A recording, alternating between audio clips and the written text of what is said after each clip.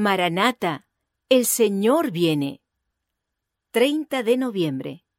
Premios y castigos.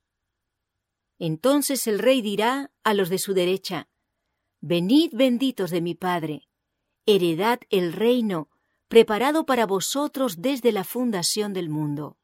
Mateo capítulo 25, verso 34.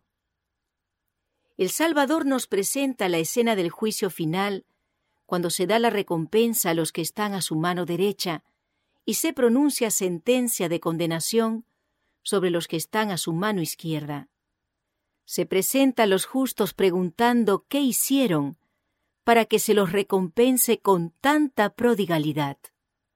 Tuvieron en sus corazones la presencia de Cristo, fueron imbuidos de su espíritu y sin esfuerzo consciente de su parte, sirvieron a Cristo en la persona de sus santos y por lo tanto lograron ciertamente la recompensa.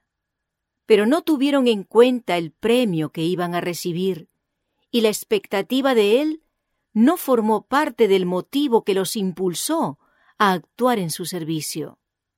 Lo que realizaron fue hecho por amor a Cristo y al prójimo, y Jesús se identifica con la humanidad que sufre y considera como hechos a Él mismo todos los actos de simpatía, compasión y amor que se hayan realizado en favor de los hombres.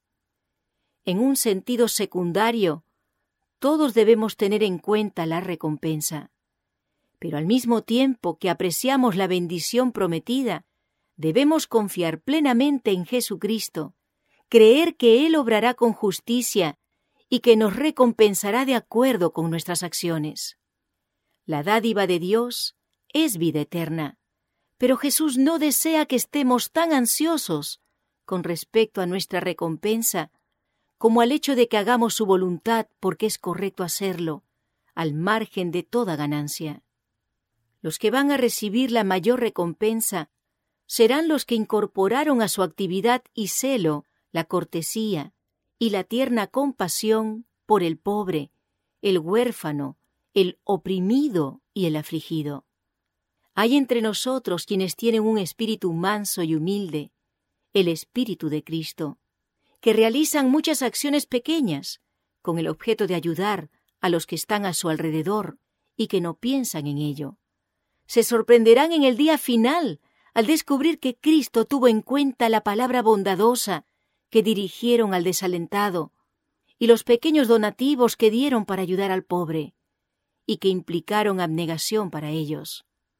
El Señor toma en cuenta el espíritu que impulsa un acto y recompensa consecuentemente, y la pureza, la humildad y el espíritu de amor, como el de un niño, influyen para que la ofrenda sea preciosa a su vista.